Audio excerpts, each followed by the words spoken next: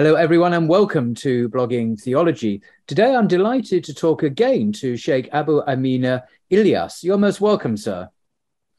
Assalamu alaikum. Thank you for having me. Walaikum assalam.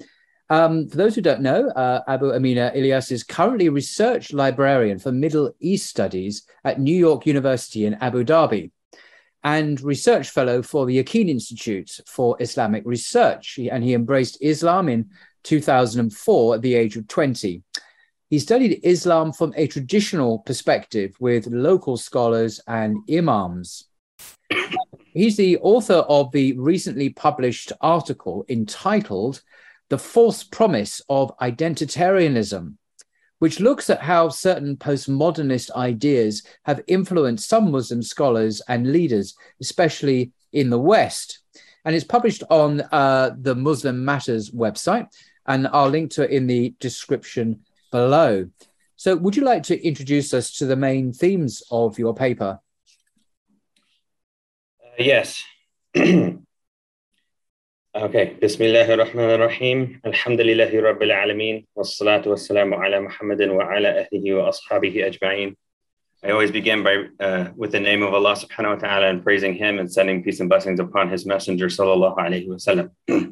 I ask Allah to guide me in our discussion because it's a difficult topic, and I was not very eager to write about it, but I was asked to do so by some of my colleagues, and that's what interesting.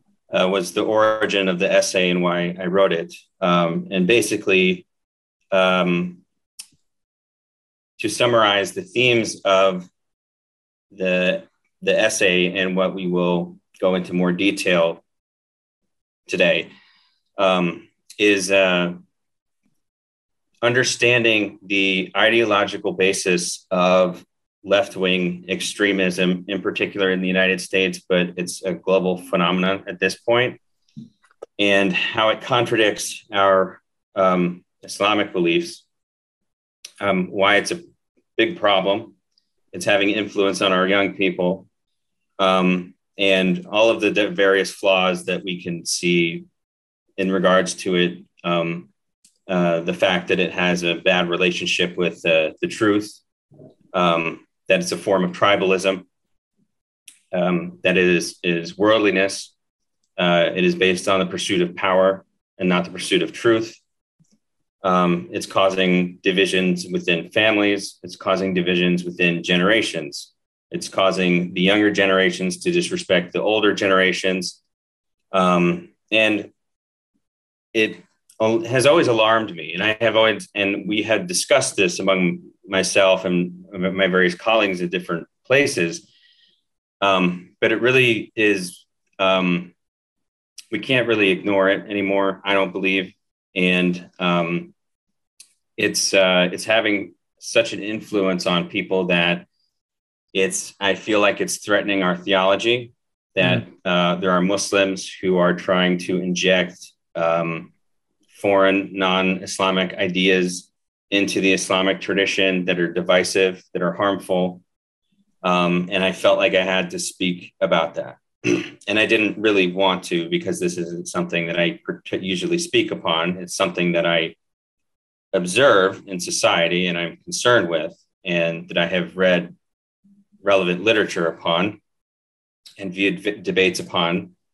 But, usually I would just talk about theology and I wouldn't talk about politics. I would talk about psychology and spirituality, and these things are what I would like to research and talk about most. Yeah. But I felt compelled to talk about this topic. So that was the summary of the essay. And, I didn't want to write it, but I felt like I had to.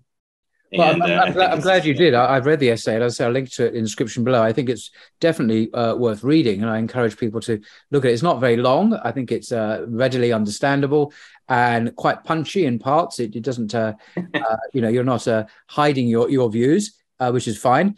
But I'd just like to ask, before we go any further, because we're using terms like identitarianism and postmodernism and so on, but just as a kind of the antecedent ideology behind identitarianism, which you've yet to define. What is postmodernism? Because that's been around for quite a while now, hasn't it? It's not just a recent phenomena affecting social media. We're going back decades here, aren't we? I think. Right. So let's talk about postmodernism. So, well, let me explain why I use the term postmodern identitarianism, because that's not a common way to analyze this phenomenon that we're talking about.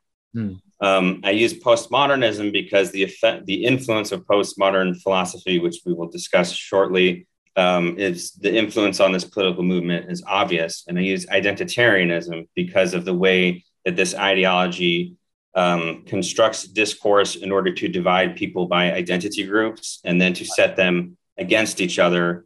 And that is used as a means for politicians to get power, and it's used by activists for their agendas and so on. And the challenge of confronting this political movement is that they don't have a label that they attach to themselves. Okay. So they will call themselves Democrats, but not all the Democrats are on board with them. They might call themselves progressives, but progressivism is a different idea. They might call themselves liberals, but it's definitely not liberalism. Where I'm not talking about liberalism today, especially not in the classical sense of all the freedom of speech and all of those things. This is a movement that it has been in the shadows and only has recently has appeared in very public ways. And they have been obscure in academia. And we're going to talk about all the terms that we can use to identify them. But this was the term that I wanted to use because I feel that they need to be labeled. And they won't label themselves, right? They will call themselves Democrats or liberals or whatever, but those aren't accurate labels. Those are labels that they hide behind. We want to understand what are their ideas and what makes their ideas distinct from the Democratic Party and make their ideas distinct from liberalism. At Parker, our purpose is simple. We want to make the world a better place by working more efficiently, by using more sustainable practices, by developing better technologies. We keep moving forward. With each new idea, innovation, and partnership, we're one step closer to fulfilling our purpose every single day. To find out more, visit parker.com/purpose. Parker, engineering your success. Or progressivism, or all of these other groups that they are allied with and mixed with. So that's the reason why I chose those terms, right? And as Muslims, we have labeled sects in ways that they haven't labeled themselves, right? Because they didn't label themselves, and we have to label that idea in order to distinguish it from our beliefs. Right. So this is the label that I chose, and it may not necessarily stick, and it may not be the best one. And I'll explain a little bit more about why I chose that term. But that was my rationale for the whole, for the title of the article, basically. So modernism, or postmodernism, I'm sorry. Right. So we need to define postmodernism. So what I'm going to do is I'm going to read from my notes. I'm going to read from scholarly reference sources, in particular the Encyclopedia Britannica, and they have 2 articles that I'm going to be citing. These are scholarly peer-reviewed articles. They're open source articles, so you can get them on Google. They're easy to understand. They're concise summaries of the scholarship that I'm going to be reading from directly, so that people know that I'm not making this up. I'm not taking this from a right-wing provocateur on Twitter or wherever. This is from the scholarly sources. Yeah. Okay.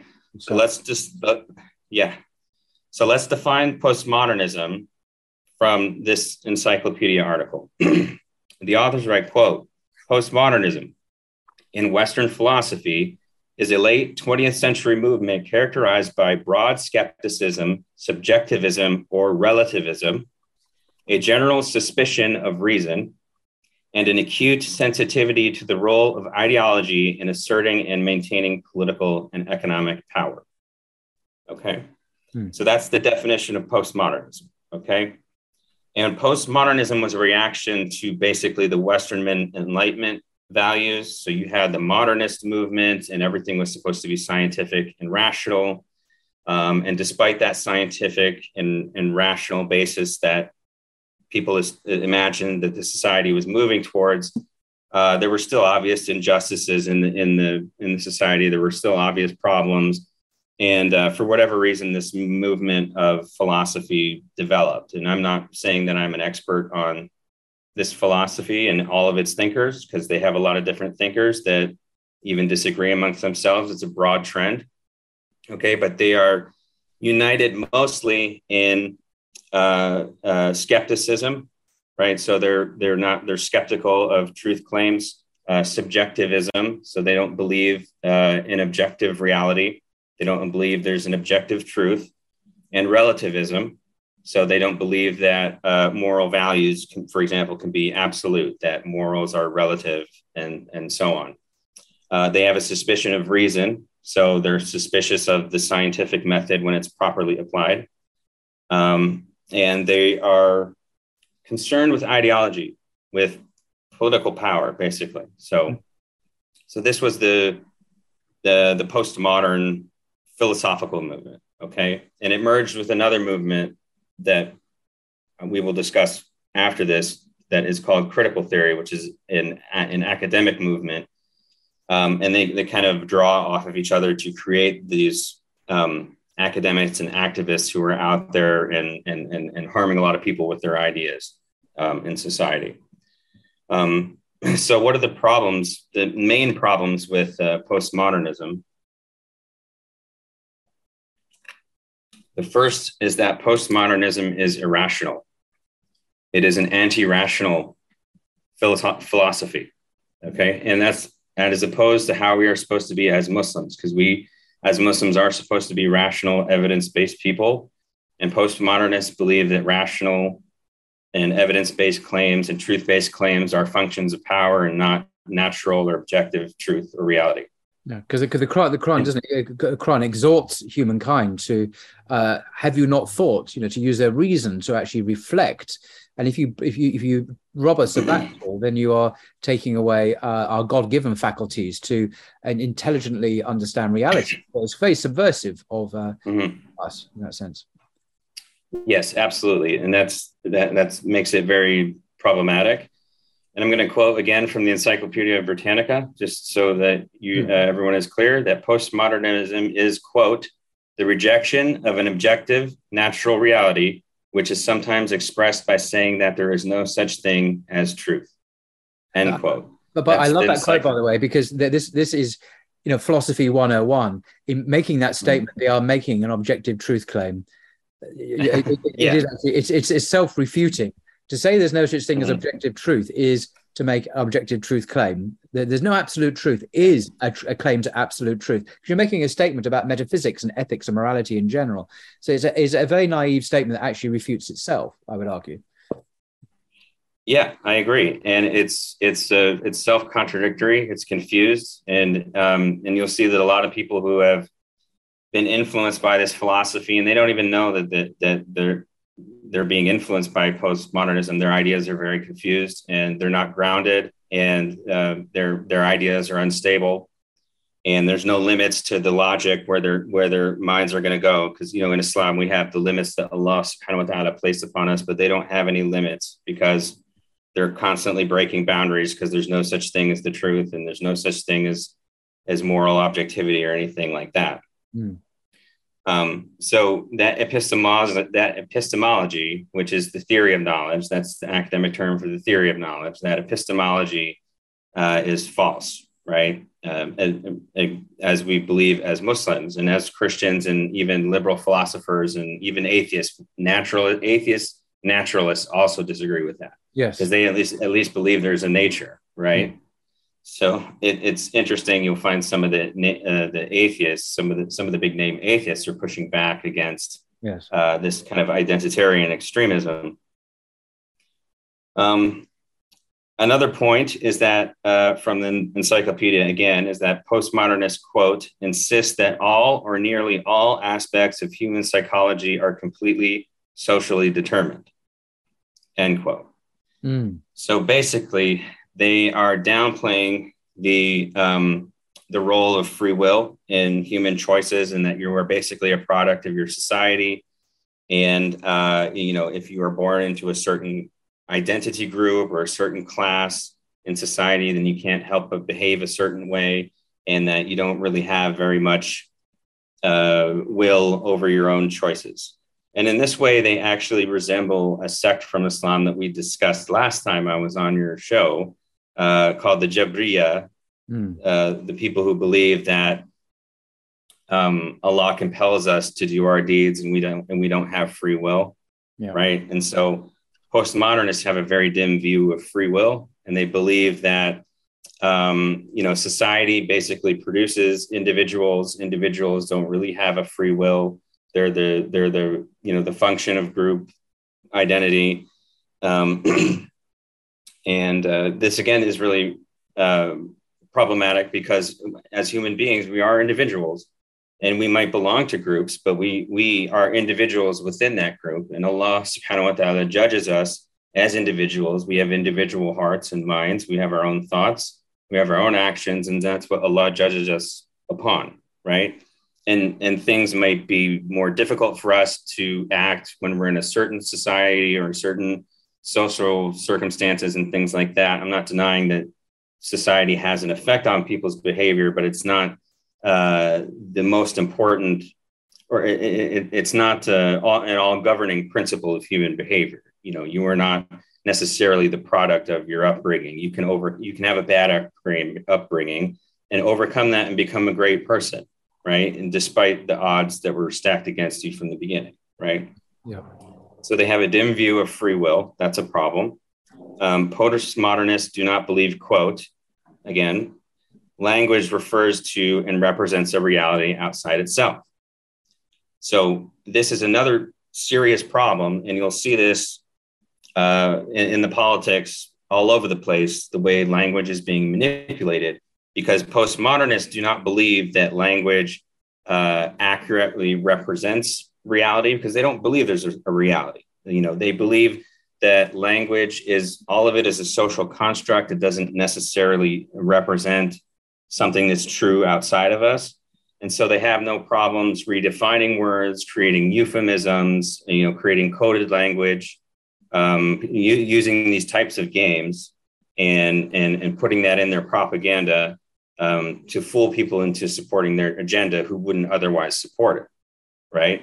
And I feel like a lot of Muslims American Muslims specifically, have fell into that trap, because they talk about social justice and everyone wants to have the same rights, and those are all things that we agree upon in principle, but they're understanding those things that in ways that have been redefined by postmodernists and have been employed in the public space, but they haven't told you that they've redefined these things, or that when they say social justice, they're referring to a specific set of political goals that they're not actually telling you up front what it is.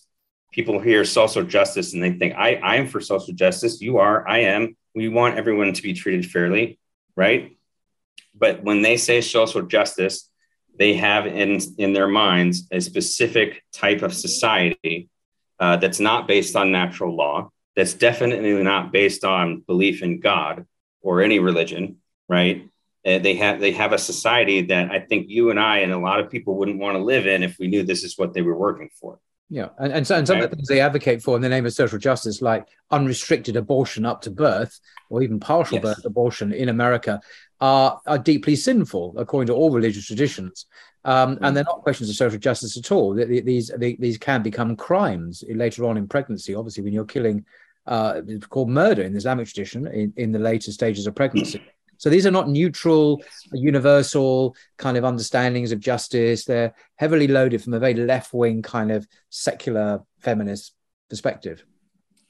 Right. And you'll understand the confusion because of the way they employ language. And if you understand the postmodern approach to the philosophy of language, that they are manipulating the discourse in ways that are getting people to support their agenda who would not otherwise support it if they knew exactly what they were talking about. So that's the point about language. Postmodernists are anti-science. That's another big point.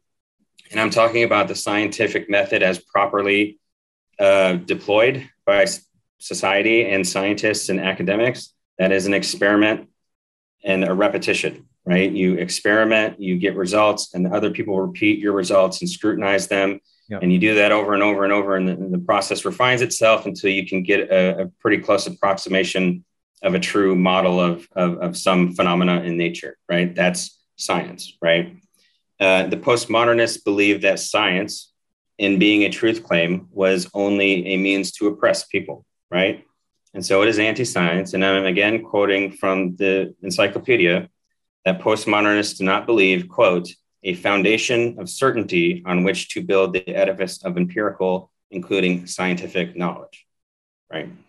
So, this is also very dangerous for society because we're living in a time where technology is advancing rapidly, and we're dealing with challenges, and we need to apply the scientific method to solve many of these problems, and to open it up to academic freedom where scientists are free to criticize each other and to scrutinize their results. And, there are many things that have led to the corruption of science. The money aspect is one part of it. And the other aspect is because the soft sciences, which are like social science and psychology and even some of the medical sciences, they have been influenced by postmodernism and in the way that they approach language and things like that. And so they're not actually practicing scientists, even though they have a science degree. They're not practicing the scientific method. So if they're upset that somebody is scrutinizing their results, their scientific results, then they're not scientists, right? Because scientists should be happy that other people are double checking their work, because scientists, in theory, should be trying to find the objective natural truth that we all agree on. Yeah. And that has to be the basis of our understanding of the world, right? So, but postmodernists don't believe any of that.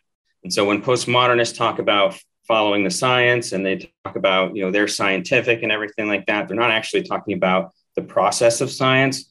They're talking about the credentialed aspects of science. So these are people who've gone through and gotten degrees and are able to maintain academic jobs and therefore have authority to speak as if they were priests of a church.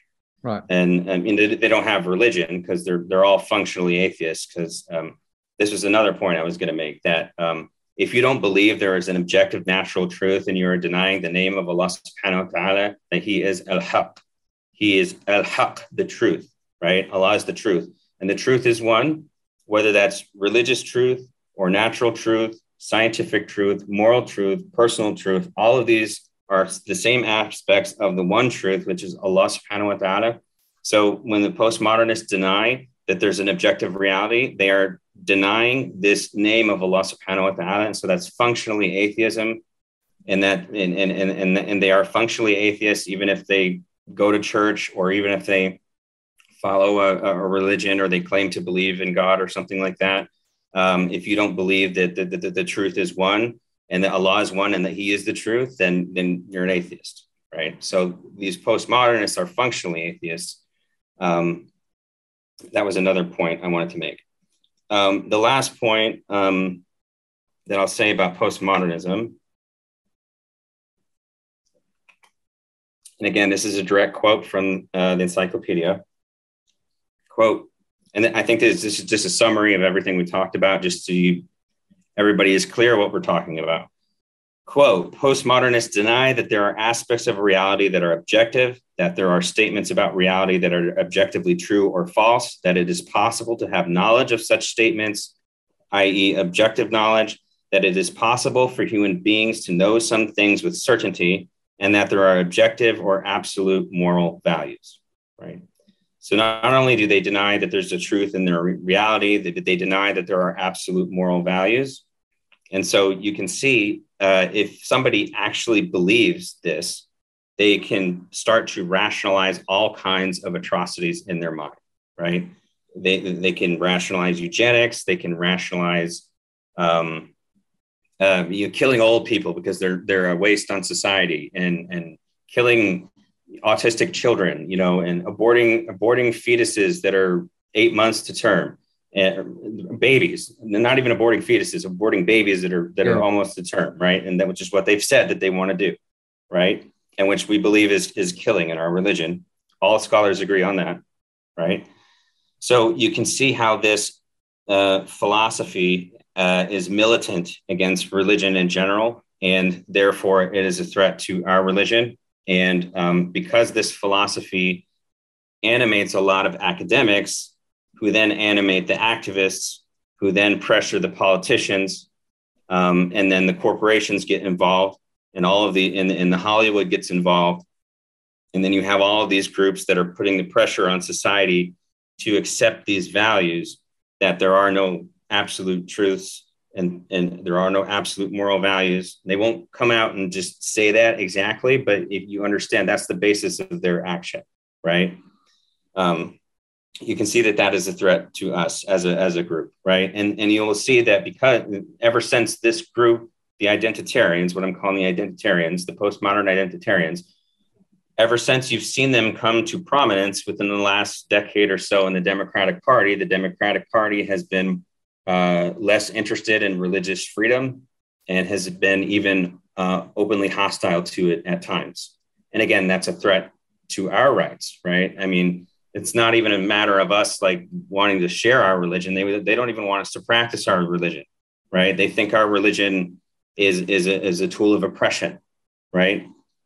And Christianity and so on, right? Or any type of truth claim is an act of oppression, right?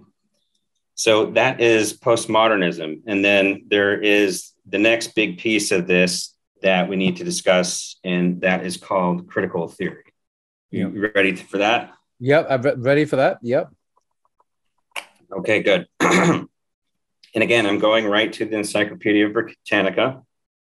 Again, this is an article that you can get on Google, scholarly reviewed, reference source. And they define critical. So again, let me back up and introduce. So postmodernism is the philosophical aspect of it. Right. Okay. The academic and the ideological aspect of it,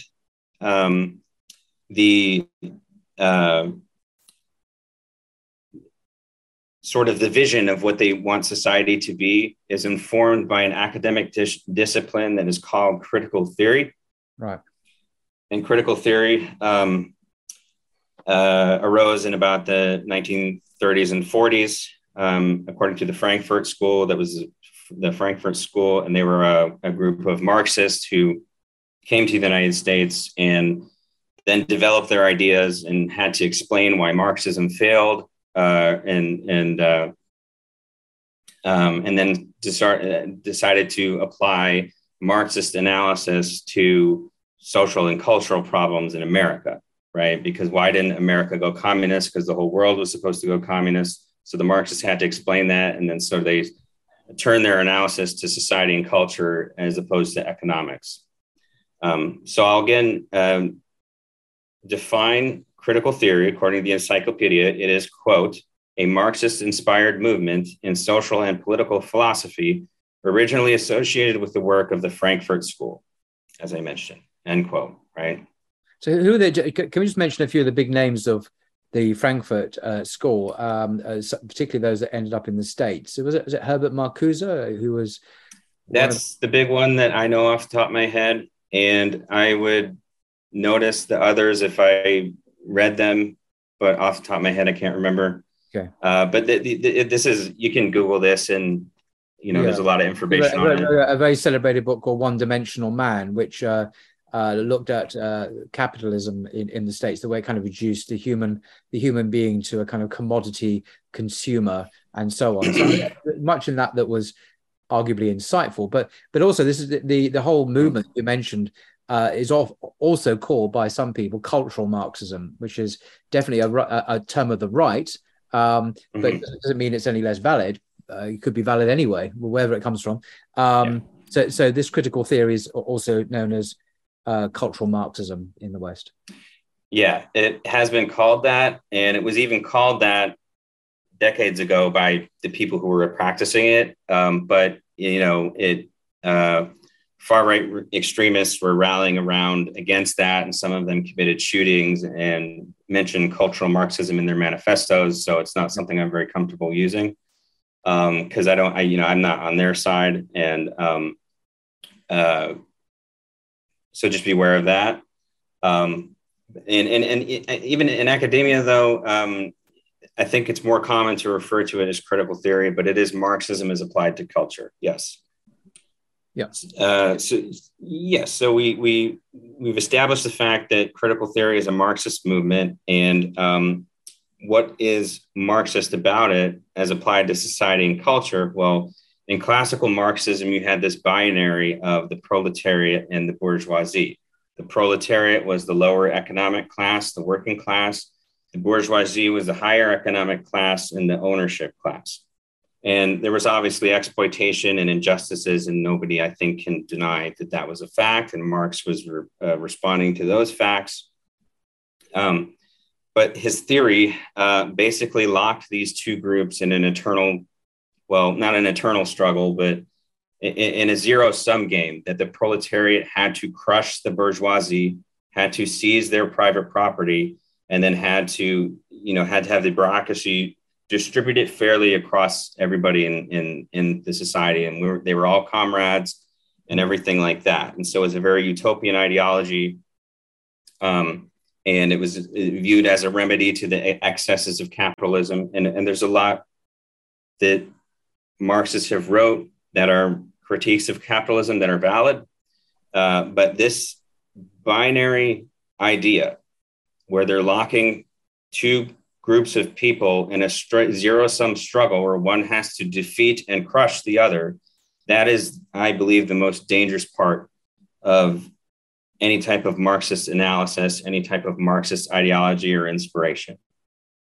And Marxism is extremely dangerous to society and I think to the world. And Marxist governments have killed more people than the fascist governments. If you're just talking about the raw body counts, if you think about the Stalin regime that just killed millions of people, even more than the Nazi regime.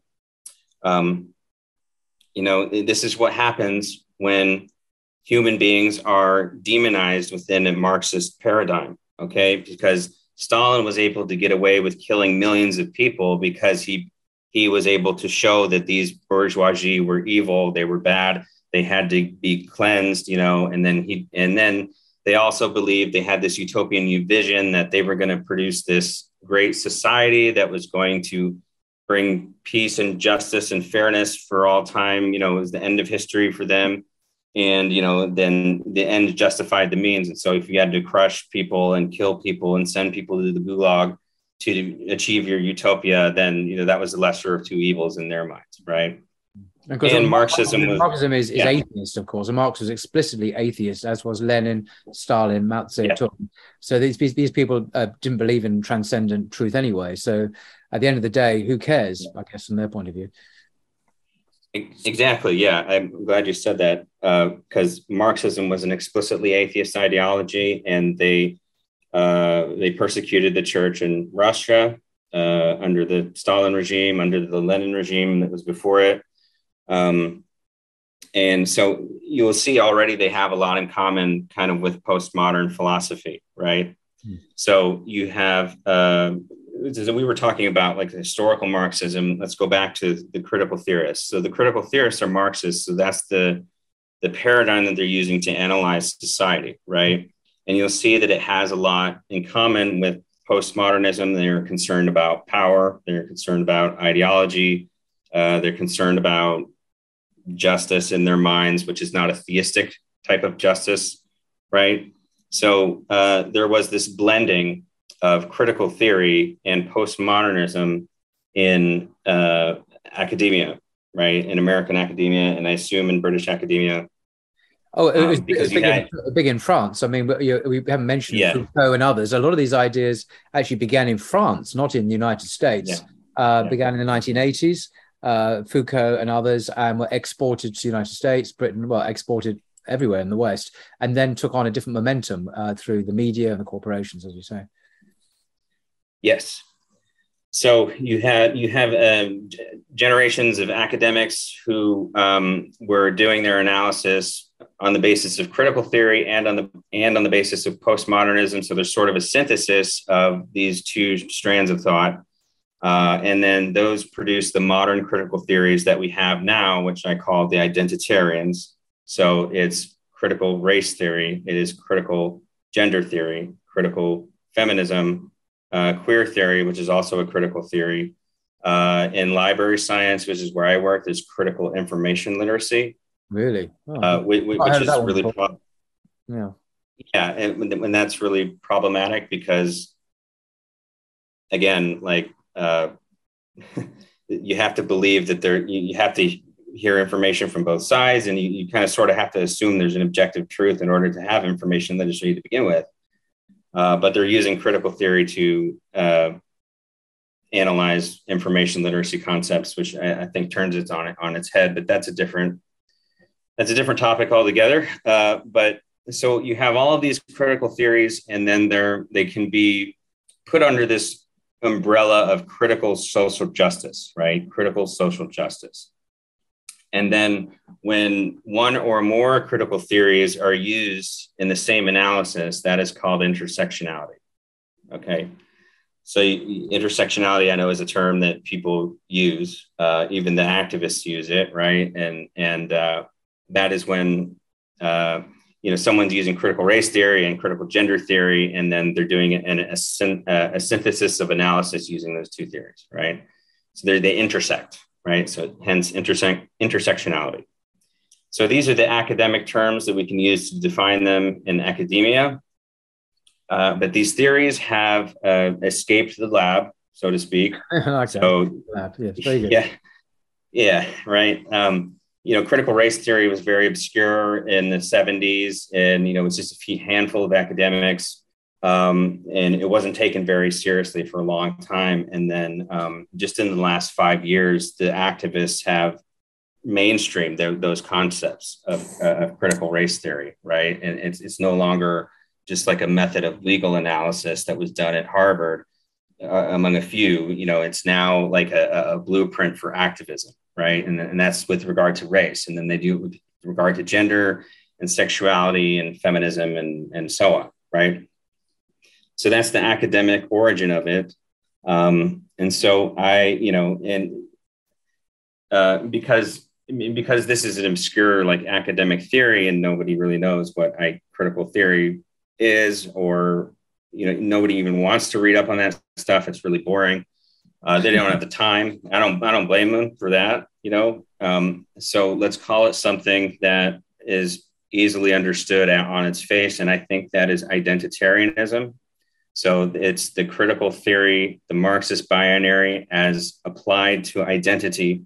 So instead of the proletariat and the bourgeoisie, you have the races separated in a zero-sum game against each other, and then one has to basically defeat the other, right?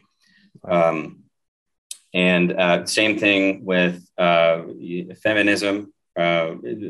Not necessarily the earlier iterations of feminism, but like sort of the radical feminisms that are out there. Men are oppressing women, and therefore women have to organize and really have to, be antagonistic to men, and and sets the genders together. That's causing a lot of problems because men and women in Islam, men and women are the allies of one another. Allah says that in the Quran. Right. And it's very divisive. It encourages people to identify in quite divisive ways with particular identities, gender, race, and sexuality, and so on. So instead of stressing the commonalities of our human origins and our destiny orientated towards God, we're fractured as a society into ever increasing identity politics, identitarianism. And you're saying, obviously, this is an unhealthy thing, and sets people against each other.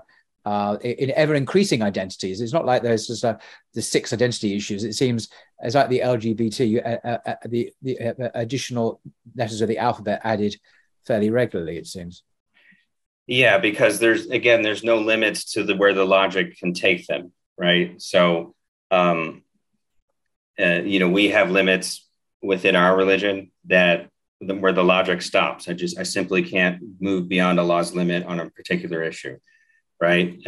For moral reasons, right? Religious reasons, and they don't have. They view all barriers as oppressive, right? If it gets in the way of how they want to live their lives, or whatever desire that they have, if there's something in the way, even if it's an idea, they have to break it down and they have to deconstruct it and they have to delegitimize the people who promote it.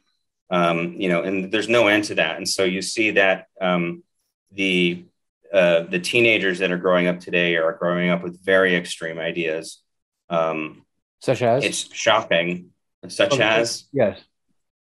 Their views. Can you give concrete examples of what's happening, do you think? Yeah, like their views on race, their views on sexuality, their views on religion. I don't want to get into like specifics. I think people understand what's out there. Okay. These kids are making TikTok videos, right? And sometimes these go around on Twitter, and you can see that they have these very extreme ideas. They're not. Their identities aren't stable. They don't know who they are. They don't have any values that are grounded, because they're told that you can just make your own values, and you can just make your own tradition, and you don't have to follow anybody. You can just follow whatever you want. You don't have to listen to your parents. Yeah. You don't have to listen to your tradition or your religions or anything. And that's not healthy for kids, because children and teenagers are children. They need guidance from their parents and their elders, right? And they need to be told how to grow up and mature in healthy ways. And the political activists out there, because they're busy breaking barriers, they're not giving children guidance, and these children are lost, right? It reminds me of this kind of blank slatism, as it's also called. There's a very eminent psychologist, Steven Pinker, I think he's a professor at Harvard, who's very much alive and producing. He's got a book on the blank slate philosophy, which I've got and read. The idea that we are social constructs, say gender, sexuality, whatever, it is actually wholly false. The science is very clear. I mean, this is not really controversial in science, in psychology. Mm-hmm. Peer-reviewed psychological studies. Men and women are different, actually, and this is objective. Again, terrible word, objective. In other words, but it's empirically verifiable in the way you defined science earlier. So the idea of we are just blank slates born into this world, and we can craft and make our own identities, is actually empirically, scientifically false. And that's not an opinion, that's an objective scientific fact. And there's masses of empirical evidence, which Steven Pinker discusses in his book. But he looked at the origins of this ideology in the Enlightenment. I mean, it's not like this goes back to critical theory or something in the 1930s to Germany. This goes back before then to ideas of human nature propagated in the Enlightenment. This is the 18th century. So we're going further and further back. So we're seeing here the antecedent ideologies that have provided the context for these new spin-offs to develop as the police car goes past. So I guess what I'm saying is that this is a kind of a Western tradition still doing its thing. It's an unstable tradition that is constantly evolving in different mutations and evolving and taking on new forms and maybe new languages. But there is a kind of subterranean metaphysics and epistemology that kind of looks rather familiar, and we can trace it back many centuries. And contrasting with that, of course, is the Islamic tradition, which stands in a very different way for fundamental truth, existence of God, and an objective moral order created by God himself. And I can't think of any two more antithetical worldviews than this kind of Western tradition and the Islamic one, because the Christians, unfortunately, certainly in the West, have largely gone over to this modernist view or postmodernist view, as have other groups. So Muslims tend to be the only group standing globally, I think, who retain the integrity of their faith in the face of these challenges. Yes, everything you said was correct. And what concerns me is the way that Christianity has been infiltrated by these ideas and really watered down to the point that it is very submissive to the political ideology. I mean, they're not standing; they're just going along with it, you know. And I don't want them to make inroads into our tradition to do the same to us, because they have their eyes on us, and as they have done with the Christians. Yes. And it frightens me that Christianity is being deconstructed so quickly and efficiently in the West, because as a Muslim and a Christian who believes in God, we have that part in common, and we believe in Jesus, and we believe that there's human nature, and we have a lot in common. In fact, way more than we do with these identitarians and atheists and postmodernists that we're talking about. Right? Absolutely. And as regards to human nature, we do have this concept that's mentioned in the Quran and in the Sunnah of the fitra, right? You have the innate human nature with which God created people. So we're already created with a blueprint, right? We already have a set of genes, and we already have a set of the ways our brain are going to develop. That blank slate ideology, as you said, it's old and it's false and it's anti-scientific, right? And Steven Pinker, and he's an atheist, right? And he knows it's not scientific. No, right? He's a formidable opponent. And the evidence he marshaled from his own expertise as a Harvard psychologist is irrefutable. I mean, this is multidisciplinary, fundamental science that has been verified over and over and over again. It's not really disputed in that area, but outside of it, you'd think it was some kind of, you know, anyway, as you say, he's an atheist. He has no theological agenda. Yeah. But he believes there's a natural reality, right? So he's not the same as these people, but because they're pushing this blank slate ideology onto the children, onto the kids and the teenagers, you see a lot of bizarre behavior among teenagers, and you know, it's very concerning that this will have a generational effect, and we won't see it until 10 or 20 years later, maybe faster than that. But these are third, fourth order consequences to the ideas that are being applied. And so people on the left and of that type of persuasion, they like to say, well, how does it harm me that I'm doing this, or I decide to live like this, or anything like that, or that I'm teaching children this? Well, it might not harm them in the sense as if you punch them in the face. It's not harming them that way, but it may harm them later in their life, that they didn't get a proper upbringing, and it may harm the society later on that an entire generation didn't get a proper upbringing. So, I forget the anthropologist.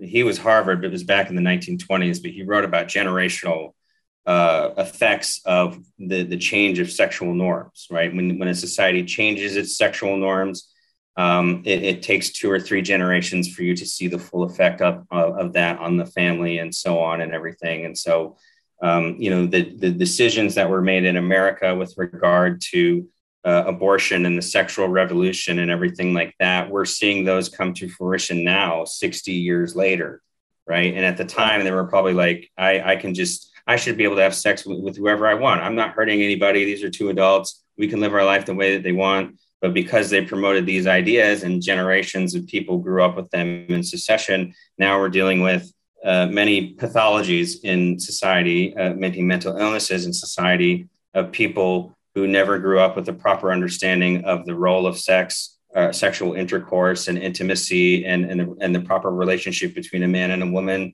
and marriage, and all of these things that were fundamental to civilization and that people took for granted as a given until they were challenged, right? And then ultimately delegitimized in the minds of a lot of people. I think that there's a slight danger here, in my view, if I may, in being overly pessimistic. There has been substantial pushback against this socially. We're seeing, for example, Roe versus Wade. This extraordinary Supreme Court ruling was overturned recently by another Supreme Court. And you know, there is movement on social media. You know, people like Jordan Peterson and others. Are powerful voices for a more, what I would call, more normal and natural understanding of gender, for example, or and I think, I mean, I could be wrong, but I think we are beginning to see a substantive political and social pushback, not just on social media, but politically as well.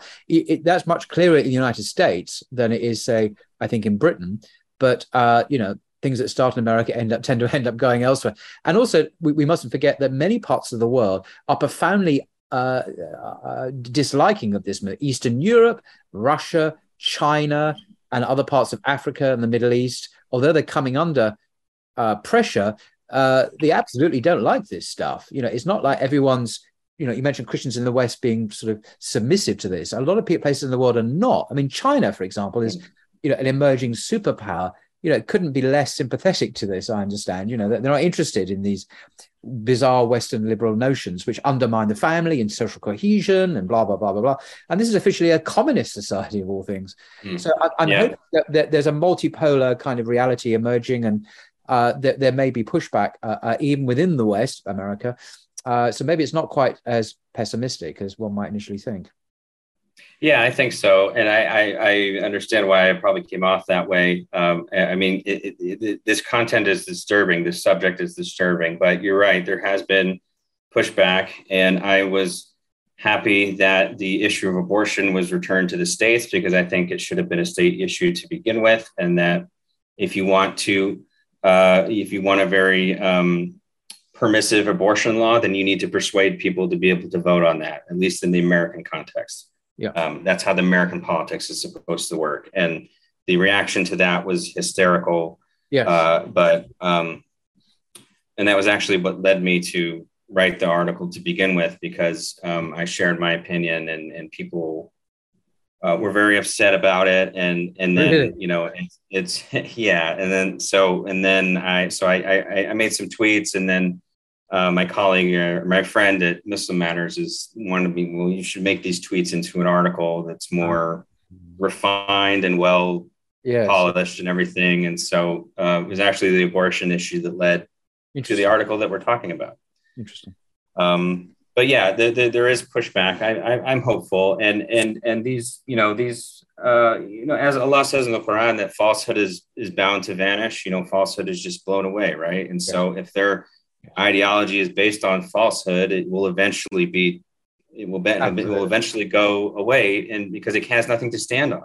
Yeah, it can't be permanent, right? Exactly. So there's no reason, I think, for pessimism, especially not in the fullest religious sense, because we know Allah is the guardian over all of us, and that the world is a trial, and He will support the believers, and we shouldn't really be fearful in that sense. So yeah, I mean, there's reason for optimism. You're absolutely right. I'm glad you said that. Okay, thank you. Sorry to interrupt. Carry on. Oh, yeah. So I have some comments about the Mu'tazila.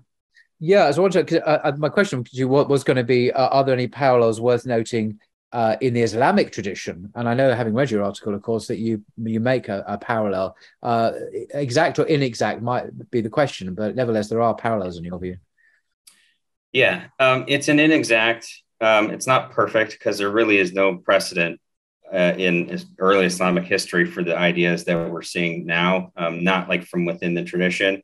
I mentioned the Mu'tazila for a reason, but I want to say up front, that the Mu'tazila were much better than these postmodern philosophers and these Marxists and atheists and critical theorists. And because the Mu'tazila, even though they had a methodology which I believe that diverted from the way that the righteous predecessors understood the Quran and Sunnah, they still believed in absolute truth, and they still believed the Quran and Sunnah were divine revelation. And I believe that their methodology of deriving theological beliefs was flawed, but they were Muslims, right? They were Muslims that were misguided in some ways. And then even some Muslim scholars like Az-Zamakhshari, who was a tafsir scholar, who was of the Mu'tazila persuasion, or sympathetic to it. His works are read by Sunnis and are valuable. And there are other commentaries that I've read that were by Mu'tazila scholars that had insightful things to say. And so they're Muslims. I'm not saying they're not Muslims, and I'm not equating them with these people at all. But so the Mu'tazila, why I brought them up is because there was a radical group of Mu'tazila who they basically found favor with the ruling class, with the caliph, and then they used this power to promote their doctrine by force upon the population, and against Sunni Muslim scholars like Ahmed ibn Hanbal, Imam Ahmed, and they beat him almost to death, right? And what was the doctrine that they were promoting? It was the doctrine that the Quran was created, okay? But why was that even an issue? Yeah.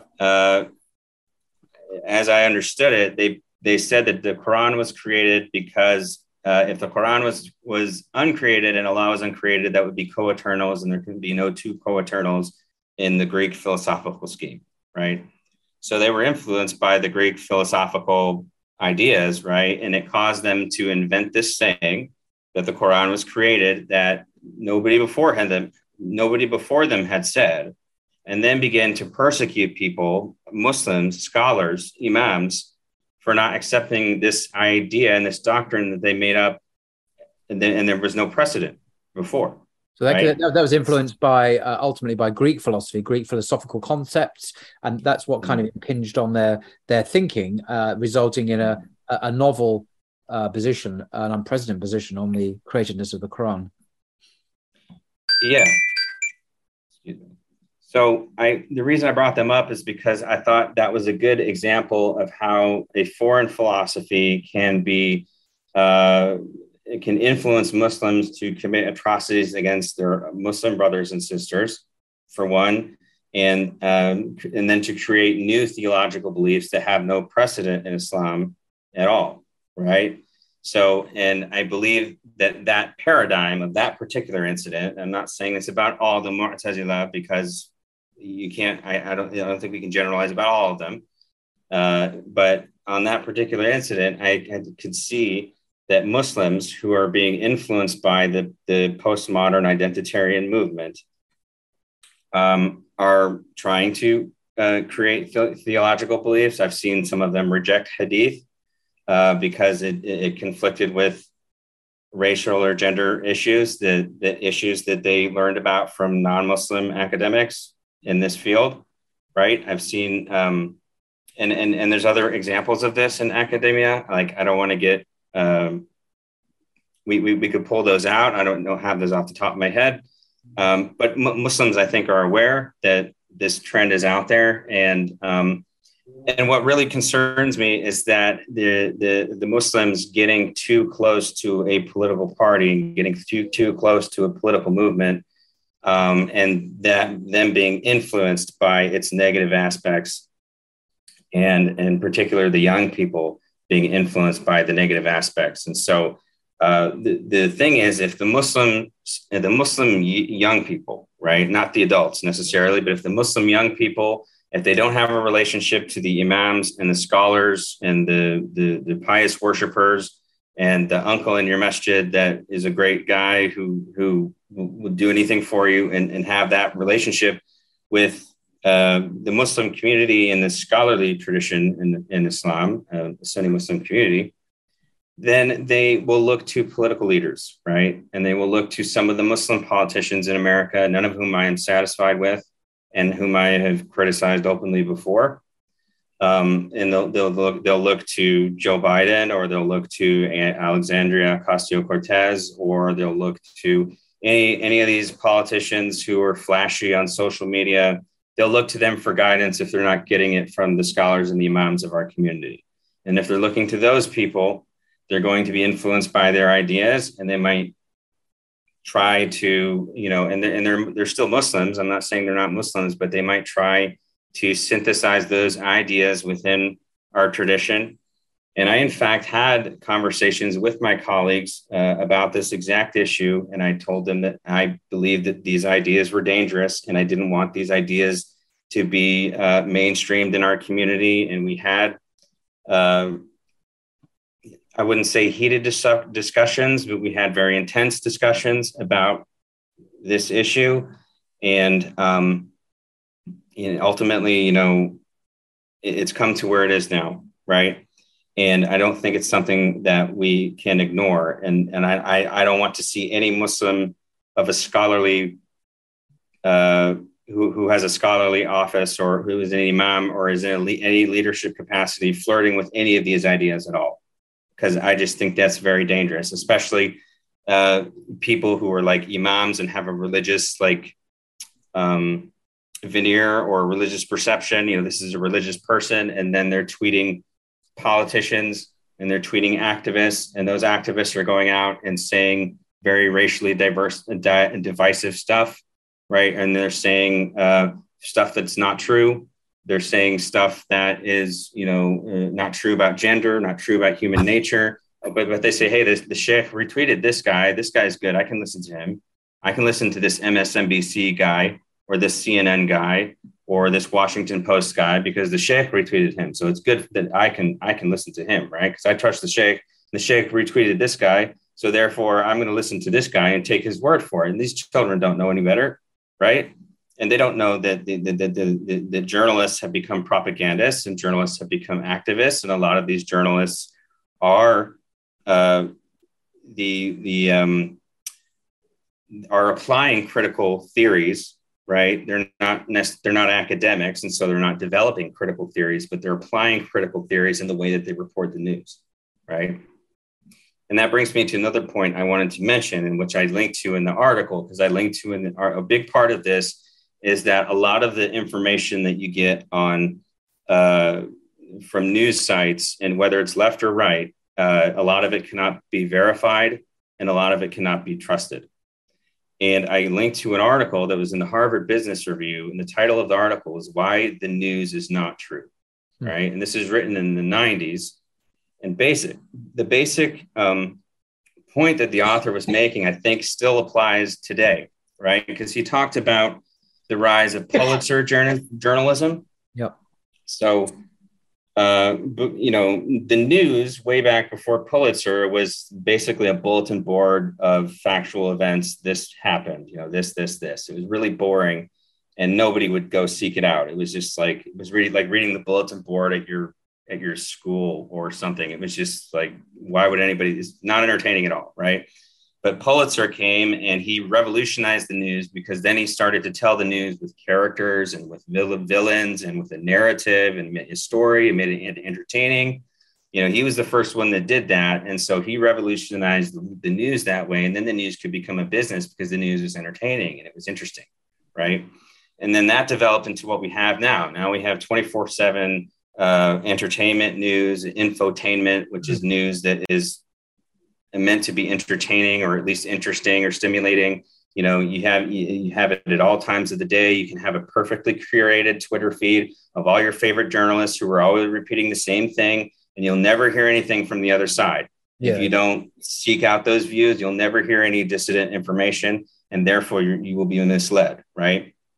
One of the principles of information literacy is that you have to get information from dissident sources and from multiple sources. And then you have to look at them all together, and you have to synthesize what you think is true from all this information, or is what most likely to be true, right? That's the principle of information literacy.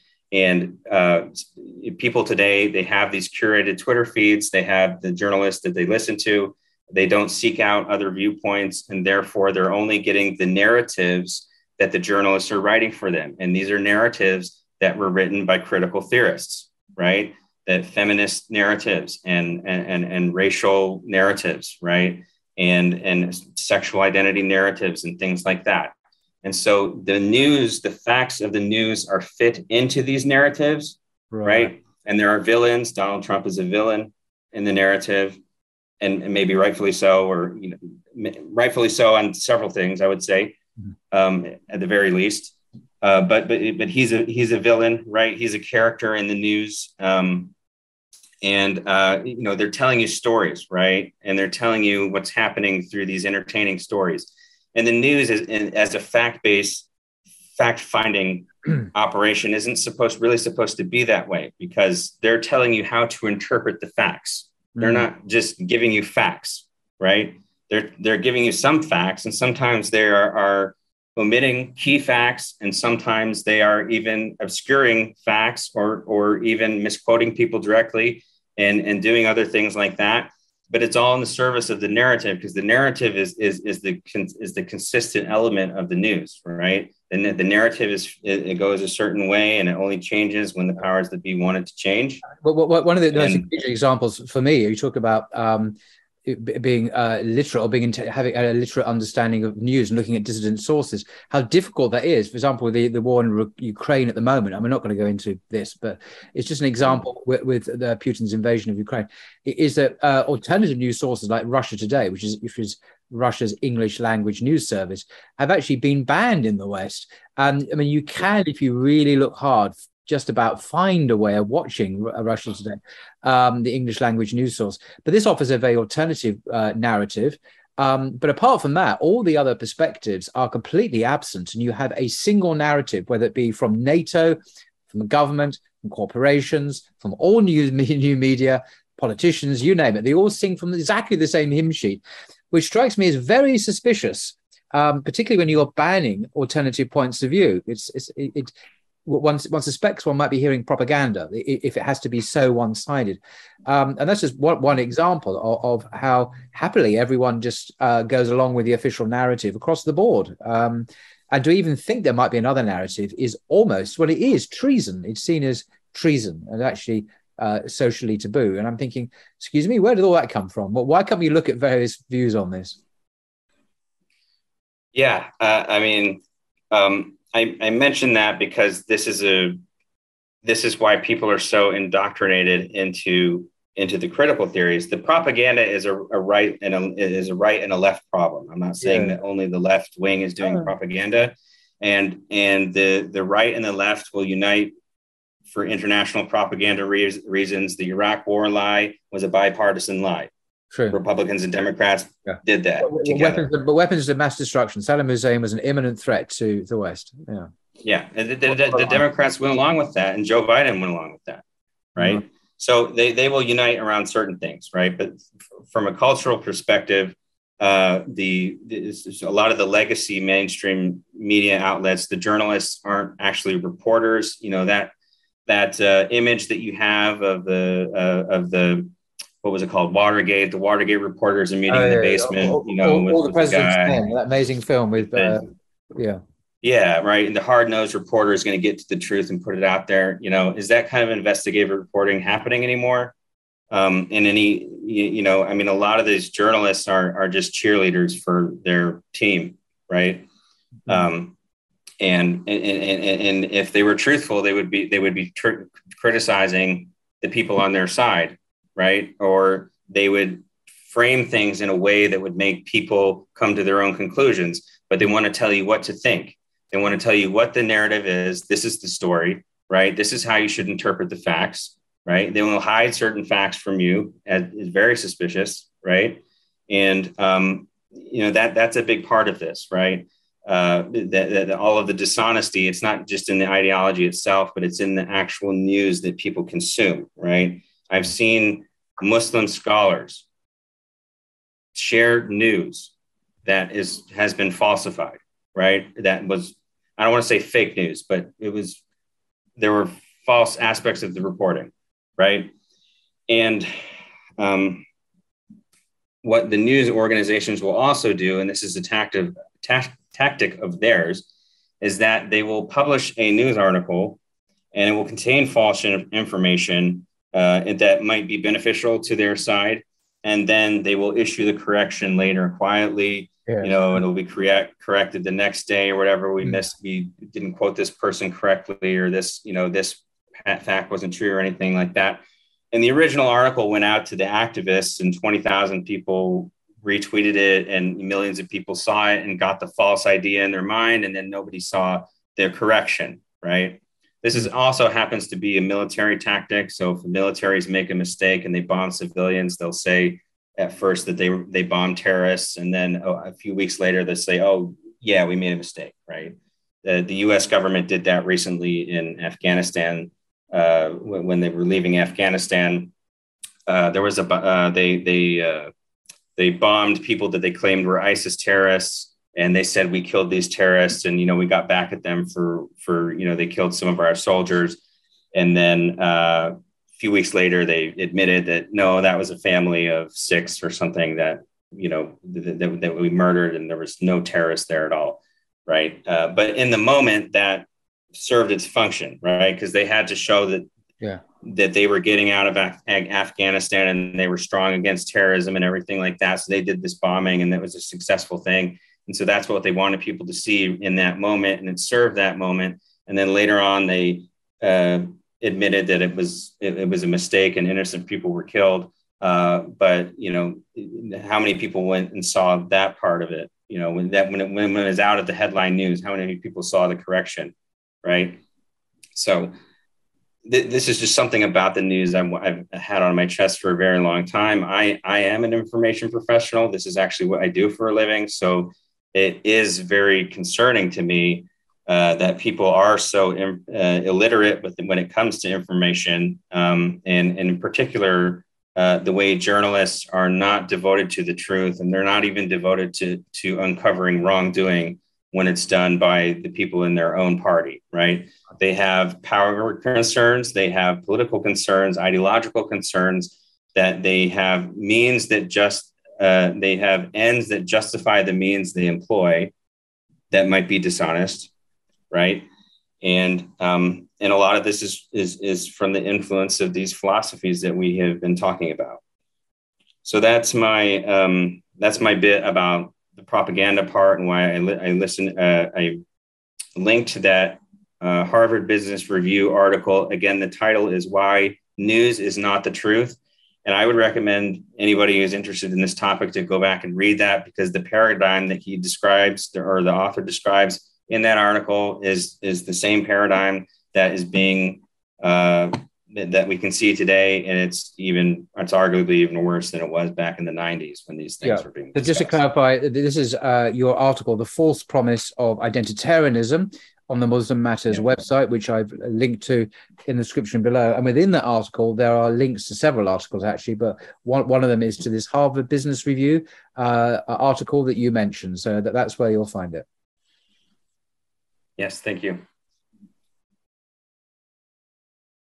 So we've covered a lot of the points that I wanted to mention. I do also want to mention that because the identitarianism is inherently tribalist, they employ double standards, right? So the group that they don't like has one standard, and then the group that they claim they're trying to protect has a different standard.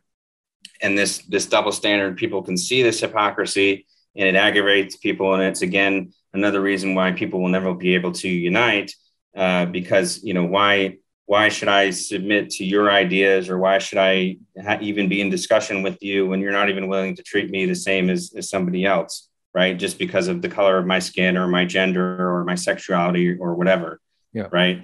And so you see people's opinions are dismissed, right? Because, okay, you're part of this group, therefore your opinion doesn't matter, and you're part of this group, therefore your opinion is more valuable than that person's opinion, and you can't learn from this person because they're part of that group, but this person, you need to be special. You need to pay special attention to them because they're from a special group, and that type of tribalism is just it fractures society, and it is doing that. But again, like I said, there are indications that there is pushback to that, but that's a problem. The double standards, it's hypocrisy, and hypocrisy is a major sin in Islam. Not necessarily the hypocrisy like of you're pretending to be a Muslim so you can attack Muslims, but the hypocrisy of saying something and then not really believing it in your heart, right? You claim you want to be fair to other people, but then in practice you're treating people different based on the color of their skin or their gender. People notice that, and they don't take kindly to that, right? And that's not something that that doesn't contribute to a functioning society, right? Mm-hmm. That's a major part of this, right? So, and I would also say that I'm concerned about the worldliness of this, because the activism that we're talking about is really based on the world. Okay, we're not talking about Dr. Martin Luther King's activism, which was based off of Christian love of your neighbor, right? And then there was he had a theological basis to his activism and his marches, right? And he produced the progress, right? That the 1964 Civil Rights Act and improved race relations, and it came from that framework. It was a Christian framework that he came from. But he had this theological, otherworldly, type of view, right? He just didn't look at things in the world. He looked at things spiritually, right? Yeah. In terms of God, right? But yeah. This activism, this new activism, it's very worldly. It's about power. They're obsessed with power dynamics and power relationships and essentializing people's identities. So, if you're from this group, then your identity is a function of that group, and you can't be anything more than what that group will allow you to be. You're basically not an individual, right? And if you step out of line, for example, if you are an African American and you're not going along with all these things, then they will say that you're just trying to be white, right? You're trying to be white adjacent is the term they use, and they will call this multiracial whiteness. Right. So they had to explain the phenomenon of why are Blacks and Latinos going to the Republican Party. And the line there, which was in the Washington Post, is that this is multiracial whiteness. Right. That's what they're talking about, which is absurd. Right. Those are two opposite things. Right. It doesn't make sense to normal people, and it will make sense when your mind is wrapped up in all of these theories and everything. It makes sense to them, but for everybody else, what are you talking about? Multiracial whiteness, right? And so they'll say, Black people who are conservative or they're not on board with the agenda, that they're not really Black, they're not politically Black. Journalists have said that, left-wing journalists have said that, and women, women who are against abortion or anti-women, women who are against some aspect of the feminist agenda are oppressing women. They're supporting the patriarchy. They essentialize the identities, and then if you step outside of that, then they erase your identity basically, and you're just you become part of the bad guy, right? You just become part of the oppressor group, and you're not an individual with your own ideas.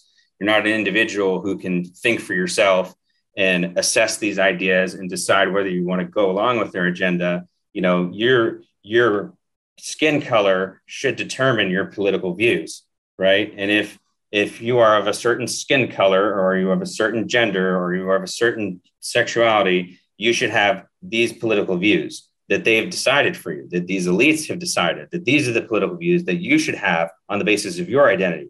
And if you don't have these views, you are not actually Black, and you're not actually woman, and you're actually, you're a racist, and you're homophobic, or you're whatever the labels they throw at you. So this is called the essentialization of the identity, right? They believe that the true identity can only be a certain way, and that if you are in a certain identity, you can only have a certain political view, and you're not an individual. Right? You're not really an individual with your own viewpoints, right? And your own reasons for going along with them or not, or disagreeing or not. You should have the certain views that they are telling you. This is what Black people should think. This is what women should think.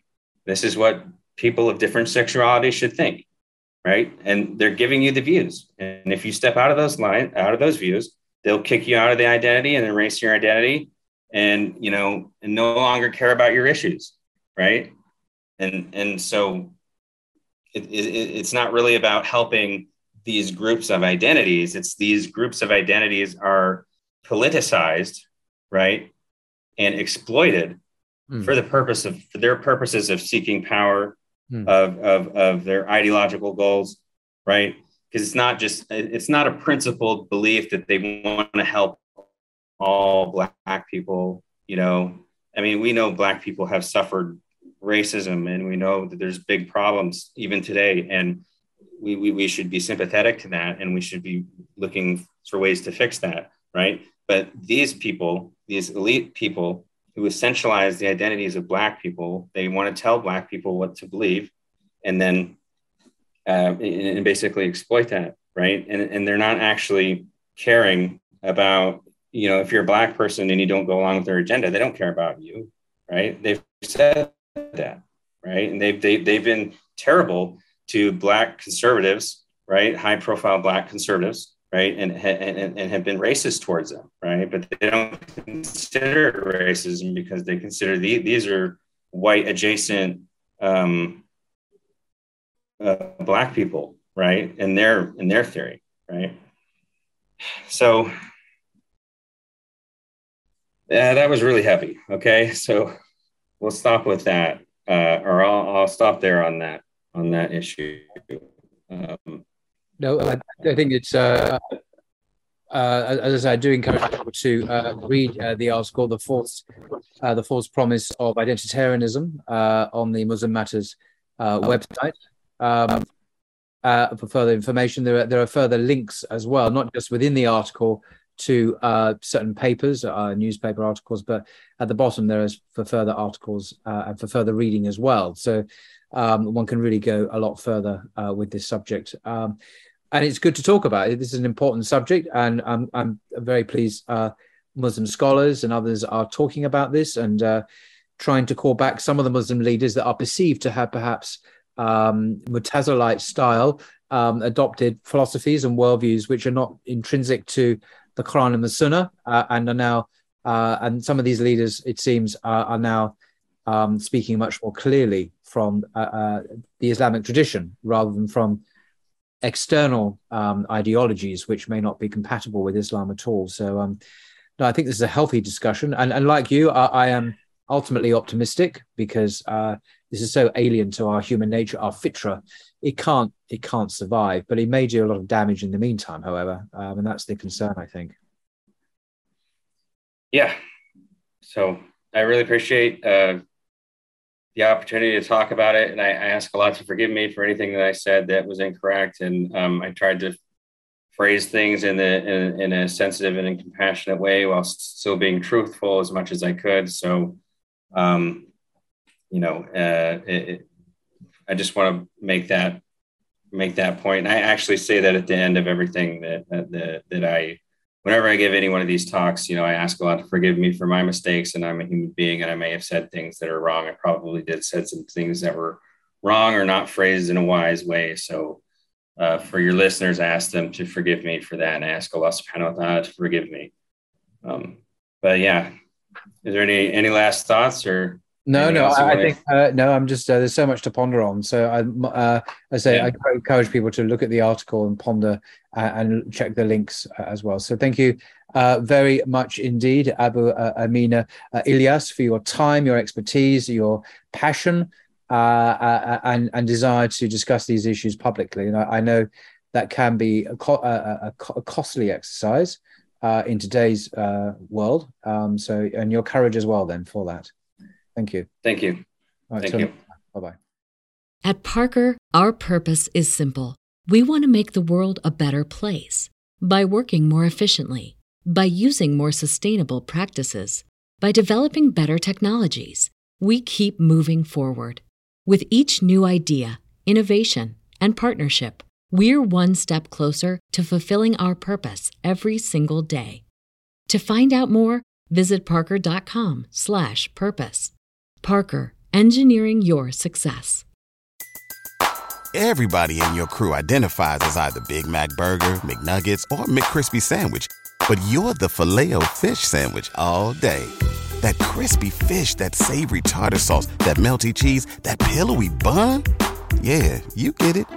Every time. And if you love the Filet-O-Fish, right now you can catch two of the classics you love for just $6. Limited time only. Price and participation may vary. Cannot be combined with any other offer. Single item at regular price. Ba-da-ba-ba-ba.